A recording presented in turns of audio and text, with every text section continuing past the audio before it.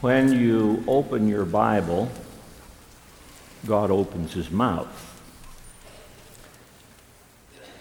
And after a worship like that, I think our ears have been prepared and our hearts have been prepared to hear what God has to say. And somebody says, no, but what happened there in those Bible days, that doesn't happen today. Oh, yes, it does. You see, when you follow Jesus Christ, you never know what a day is going to bring forth. The Christian life is a land of hills and valleys. Take Matthew 17, for example. At the beginning of Matthew 17, the Lord says, Peter, James, John, come with me. And they go off to a mountain apart. And Jesus is praying. And he shines brighter than the brightest beacon. The glory of God is revealed. And then two men appear, Moses, Elijah. And they talk with Jesus about the cross. Peter and James and John are on the mountaintop. Then they come down. And they hear noise, arguing. And there's a little boy on the ground, and he's writhing in pain, and he's frothing at the mouth. And the father said, I brought him to your disciples, and they couldn't heal him. And here they go from the mountaintop of glory down to the valley of battle. And Jesus delivers the boy, and all is well. Now, what's going to follow that? Well, Matthew 17, verse 24, tells us. Oh, you say, I've never been on a mountaintop of glory. Maybe not. I've never had contact with that kind of demonic activity, perhaps. But I think when I read verses 24 through 27, you'll say, I know something about that. Peter had to pay his taxes. And when they had come to Capernaum, those who collected the 2 drachma tax, that's the temple tax, came to Peter and says, does your teacher not pay the 2 drachma tax? He said, yes. Shortest speech Peter ever made. And when he came into the house, Jesus spoke to him first. Jesus could tell Peter had it already worked out. He said, I know exactly how we can get this money. Don't we do that? We face a crisis, and we figure out how to do it without saying, the Lord will see to it. When he came into the house, Jesus spoke to him first, saying, what do you think, Simon? From whom do the kings of the earth collect customs? That's on merchandise. Or poll tax? That's on people. From their sons or from strangers? And upon his saying, from strangers. Jesus said to him, consequently, the sons are exempt. But lest we give them offense, go to the sea, throw in a hook, and take the first fish that comes up, and when you open its mouth, you will find a stater. Take that and give it to them for you and me. A stater was a coin that was composed of 2 drachmas, and so there was enough for Jesus, enough for Peter. An interesting miracle. Quiet little miracle. Jesus knew it happened. Peter knew it happened. Nobody else did. But you know, if we really understood this miracle, we'd stop worrying. If you really understood this miracle, those of you who aren't Christians, who have never trusted Jesus, you'd get saved. If we really understood this miracle, we would fall on our faces before Jesus and say, just as we just sang, how great you are. It wasn't a miracle of raising somebody from the dead. It wasn't a miracle of healing somebody's leprosy. It wasn't a miracle of opening the eyes of the blind. No, no, no. But oh, what a miracle. Because this miracle has a number of unique characteristics. And when you understand those characteristics, you'll be overwhelmed. Characteristic number one, this miracle was recorded only by Matthew. Well, you say that makes good sense. Matthew was a tax collector. He knew about taxes. Well, Matthew knew about Roman taxes. This was a Jewish tax. But when the Holy Spirit used different people to write the Word of God, and he was working through Matthew, he said, now, Matthew, I want you to tell the story about the temple tax. All right, Lord. Because Matthew is the gospel of the King. The book of the generation of Jesus Christ, the Son of David. That's the way it starts. David, the Jewish king. Chapter 2, the Magi show up and say, where is he who is born King of the Jews? Excuse me, you are not born a king, you're born a prince. He was born a king. It's the book of the King.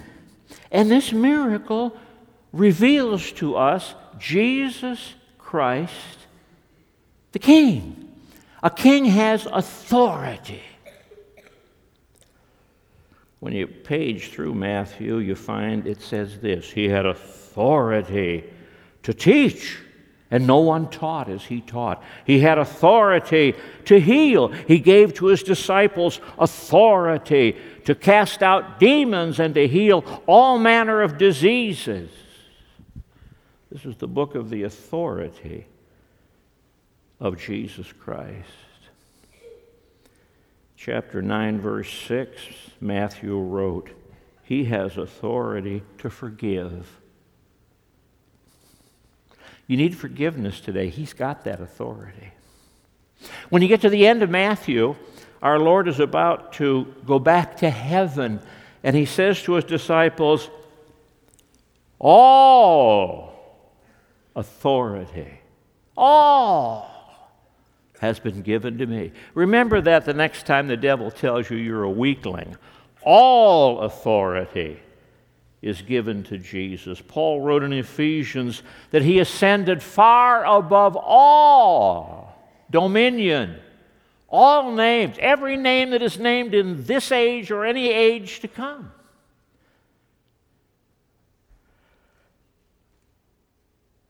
Matthew recorded this miracle because Matthew talks to us about the king. Let's go back to the beginning of the Bible. God creates the heaven and the earth, and he forms and he fills, and he forms and he fills. He's making a home for our first parents, and looked around and said, everything is very good. Created Adam from the dust of the earth, created Eve from Adam's side, and then he said, I'm going to crown you. You are King Adam, Queen Eve of my creation. I'm giving you dominion, a great word. I'm giving you dominion over the birds of the air, the beasts of the field, and the fish of the sea. And Adam and Eve one day lost their crowns. They sinned. And when they lost their crowns, they lost their dominion. Oh, how many duck hunters wish they had dominion over the fowl of the air, but they don't. How many of you patient fishermen wish you had dominion over the fish of the sea, but you don't? But Jesus does, because Jesus Christ, the last Adam, came to earth to regain our crowns. And when our Lord was here on earth, he was king. He had dominion over the beasts of the field. Mark tells us he was out in the wilderness being tempted, and the wild beasts were there. They didn't bother him. When he rode into Jerusalem on Palm Sunday, he rode on an animal on which no one had ever sat. I wouldn't do that. He did, but he wasn't afraid. He had dominion over the beasts of the field. He had dominion over the fowl of the air. He said, Peter, you're going to deny me 3 times. Cock's going to crow. That rooster's going to crow. I don't know how many roosters there were in Jerusalem. Must have been hundreds. And my Lord kept all of them quiet until Peter denied him. And then Peter heard the crowing of one cock. And usually when one starts, the rest of them start. No, he kept them quiet. Dominion over the fowl. And he had dominion over the fish. Luke chapter 5, when Jesus called Peter and Andrew and James and John, he had given them a great catch of fish. They'd fished all night and caught nothing. Now they were cleaning up their nets. He said, let's go on out again. And they caught a great catch of fish. But this isn't fish swimming into a net. This is one hook, one line, one fish who's not likely to bite on anything because he's got a coin stuck in his mouth.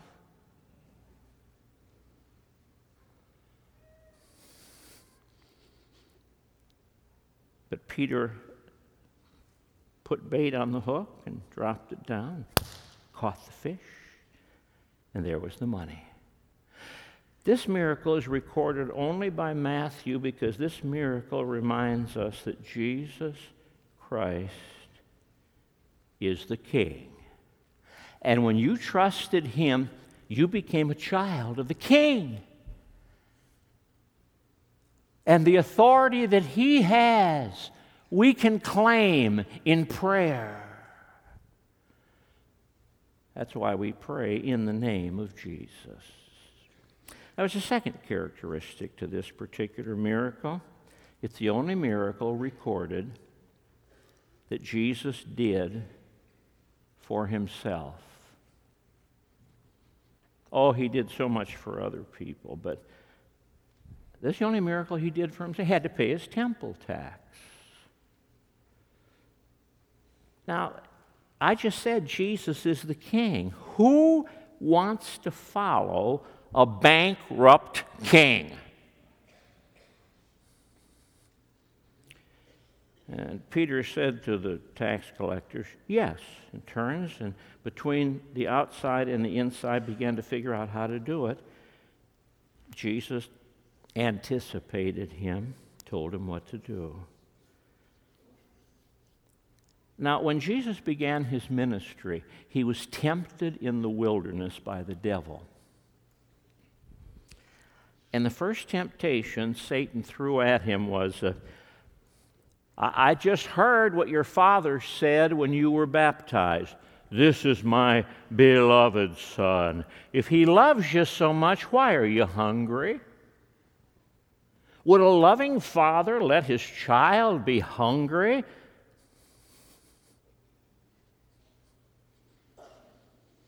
Now, why don't you turn these stones into bread? You've got the power to do it. Satan's first temptation was, use your miraculous power for yourself.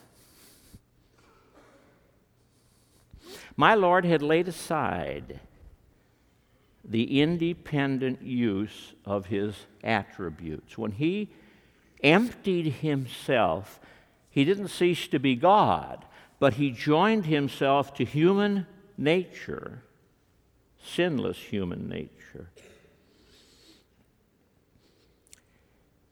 and laid aside his own independence. His prayer every day was, not my will, but your will be done. And the Father told him what to say, and the Father told him where to go, and the Father told him what to do. And Satan said, you've got the power, use it. Jesus said, no, I didn't empty myself and come down here to do something for myself. I came to do something for the whole world. Paul knew this. Paul, when he was writing 2 Corinthians, said to those people in Corinth who were stingy, they'd made a promise to give to a missionary offering, and they hadn't given anything.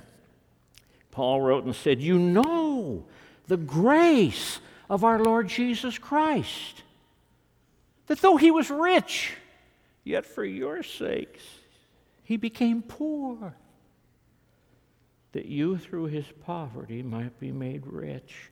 The only miracle Jesus performed for himself to remind us that he became poor that we might become rich. Paul talks about the riches of his grace, the riches of his mercy, the riches of his wisdom, unsearchable riches.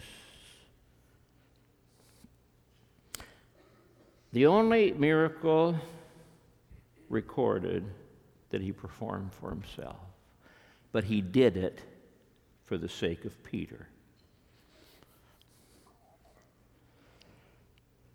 That's the third characteristic. This miracle was done especially for Peter. In fact, you can go through the Gospels and the book of Acts and discover one miracle after another that Jesus did for Peter. He visited Peter's house one Sabbath day. Peter said, I'd be glad to give you something to eat, but my mother-in-law is sick. Oh, he said, we can take care of that. And he went and healed his mother-in-law.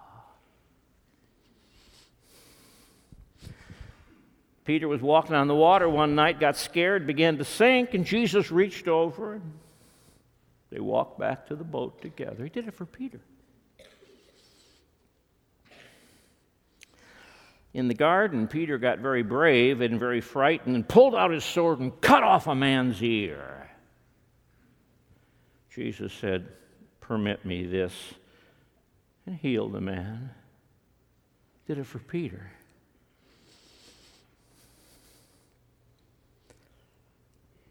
And he had Peter go catch a fish to pay his taxes.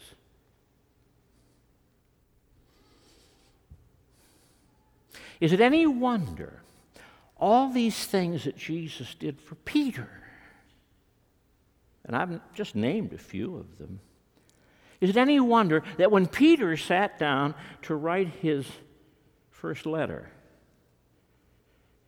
he got to close to the end of it, and the Holy Spirit said, now, Peter, before you go too far, I want you to put this down there. Casting all your care upon him,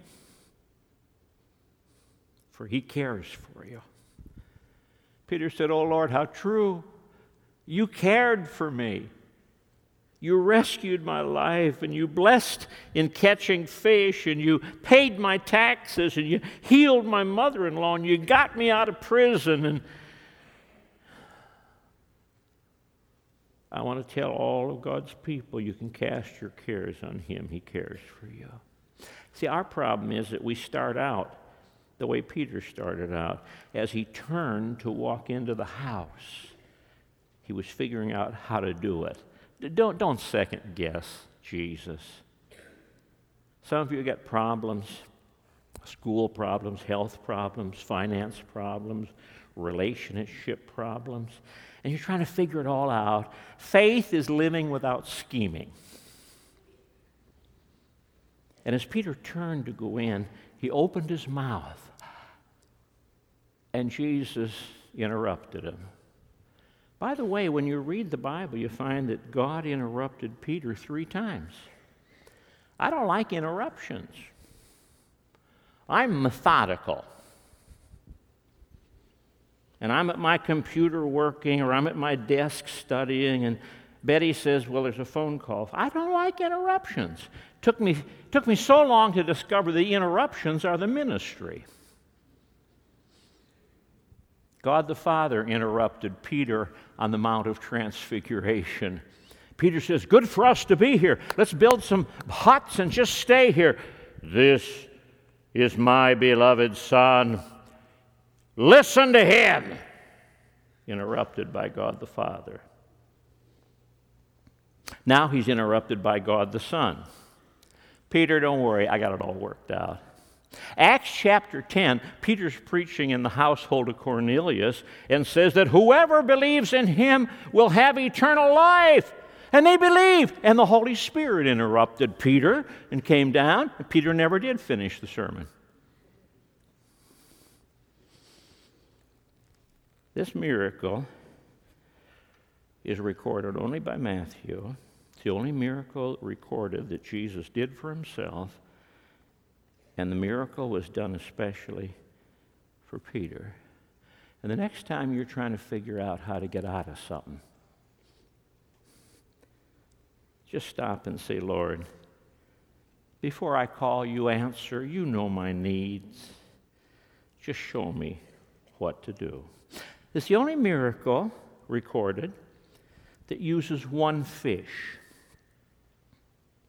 Luke 5, a multitude of fish. The nets were breaking.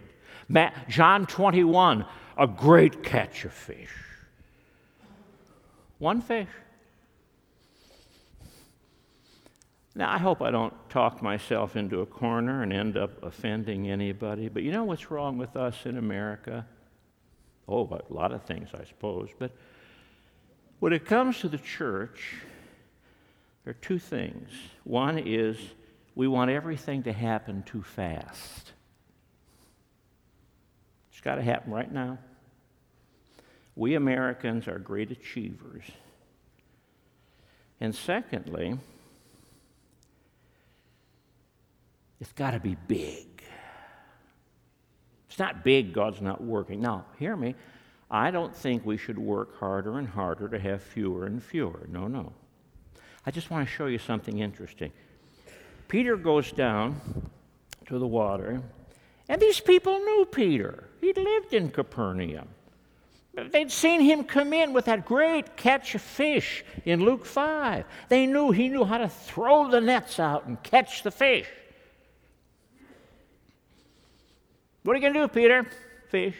Where's your net? Boat. No. Got my hook and line. Peter, nobody fishes like that around here. You know why some of you people aren't Christians? You don't want to be different. You want to be like everybody else. You want to go with the flow and run with the herd. That's all right. You have that privilege. Dr. Barnhouse used to say, you can go to hell your own way or go to heaven God's way. Make your choice. What are you going to do, Peter? I'm going to catch a fish. Oh. So Peter threw in the baited hook. This is it's a marvelous miracle. It's so complex, only God could do this. Number one, somebody had to lose a coin that did not get buried in the bottom of the sea. Number two, some fish had to come along and do what a fish doesn't usually do. Grab the coin. Number three, Peter had to lower the hook with the bait just at the point where that fish was going to come along.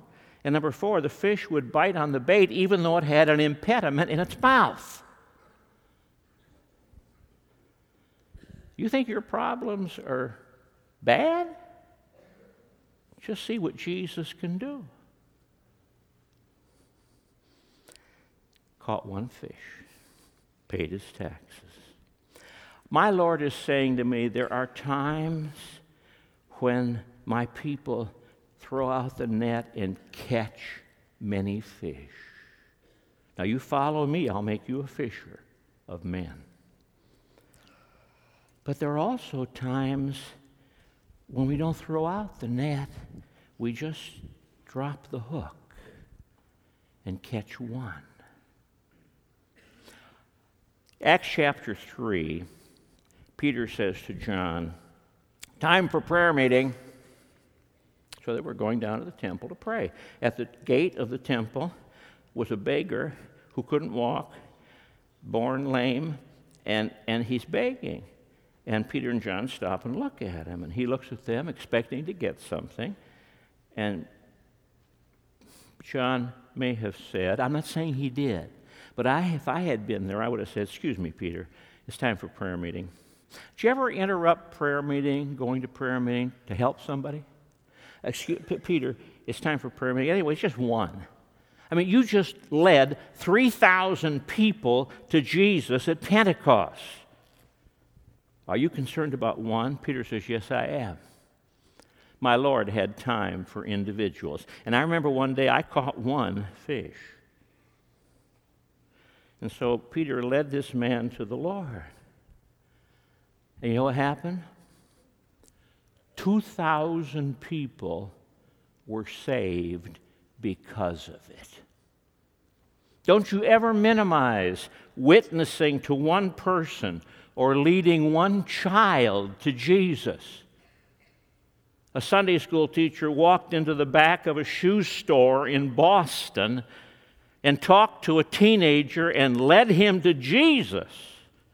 And that teenager was Dwight Lyman Moody, who preached to millions of people in the United States and Great Britain and saw tens of thousands come to Christ. Never minimize catching one fish. We must go on. This miracle was recorded only by Matthew, and the only one recorded that Jesus did for himself. It involved one fish, and it was especially done for Peter, and it's the only miracle recorded that used money. Did you ever read what Jesus had to say about money? He said things like, and they laughed at him. He said things like this: those things that are held in high regard among men are nothing in the kingdom of heaven. Now, this money wasn't ordinary money. This was the temple tax. Where did the temple tax come from? Back in Exodus, they were building the temple, the tabernacle, and God said to Moses, Moses, here's a law. Every year, take a census of the men, 20 years and older, and each man has to give you a half a shekel. 2 shekels made up a drachma. And you take that silver money and you mold it down into cubes and put the tent poles of the tabernacle in these silver squares. And you know what Moses called this money back in Exodus chapter 30? Redemption money. So once a year, they counted the number of young Jews from 20 up to the oldest. Each one of them had to give a half a shekel. That went down to the temple to pay for the various things that had to be paid for there. Redemption money. Now, were these people redeemed by silver? No, they were redeemed by God. Book of Exodus, they'd been delivered from Egypt. by the blood of the Lamb.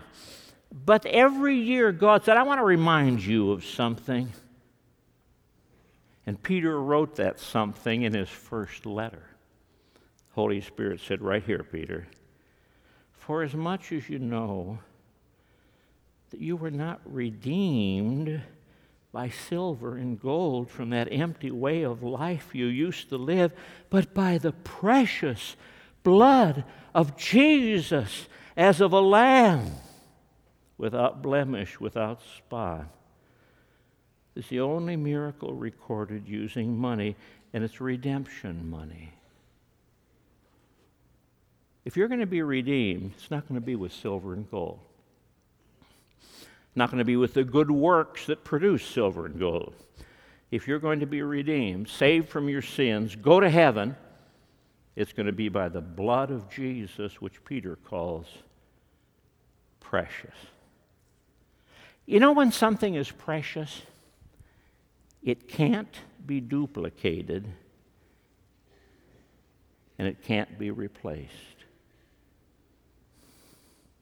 You know why the little baby is precious? The only one like it. You know why a man and woman get married? They love each other, and each of them is unique, the only one. You know why the blood of Jesus is precious? You can't manufacture it. You can't duplicate it. He's the only lamb without blemish and without spot. The only miracle recorded using money, and it's redemption money. And I'm saying to you who aren't saved, you need to be redeemed. You say, what does redeemed mean? Set free. Set free from what? Your sins. Behold the Lamb of God who carries away the sins of the world. One final characteristic. The only miracle in the Bible that I can find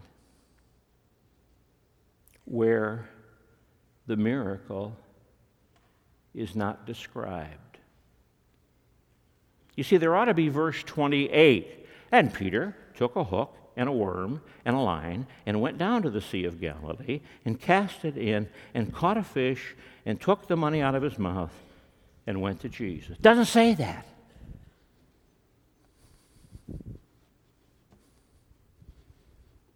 Do you believe it really happened? Sure. I wouldn't be standing here talking about it if I didn't believe it really happened. Well, then, why doesn't it say so? It doesn't have to. Doesn't have to. If Jesus tells you to do something, it'll happen. All Peter had to do was trust and obey. That's all. So we have burdens and problems, and we read in the Word, and here's a promise. Hey, here's a promise. All right, believe it and obey, and God will fulfill it. In a sense, Peter made a fool of himself going down there and fishing with a hook and a line. He wasn't that kind of a fisherman. That's like asking a jet pilot to throw balsa wood airplanes around. Or a master chef to make peanut butter and jelly sandwiches. Peter was a master fisherman. He said, all right, Lord, if you say it, I'll believe it, and you'll do it. Do you believe that today? You who carry burdens, you who have insoluble problems, you who face giants that frighten you, do you believe that when you have a promise from the Word of God, if you believe it and act upon it, that Jesus will do it? If Peter were here, he'd say, sure, I did it. Well, it's a marvelous miracle. And this miracle talks to two kinds of people here. One, believers who have problems. And my word to you is find out what Jesus wants to do, trust him, and obey him, and he'll work the whole thing out. Those of you who aren't saved, you've got the biggest problem of all, sin, judgment. And what you need to do is get a hold of that redemption money. When Peter brought that coin to Jesus, Jesus took it. And when Jesus looked at that coin, he didn't see silver. He saw his blood.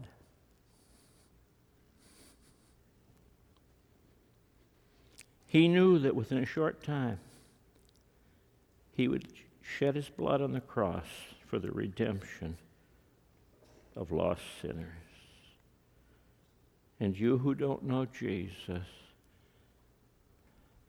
receive the redemption that is in Christ Jesus and join the rest of us on this wonderful journey to glory. And so, Father, we're thankful for this word, and we ask in the name of Jesus, apply it to our hearts. And may those who need Jesus come today and receive him. I pray in Jesus' name. Amen. I ask you to stand.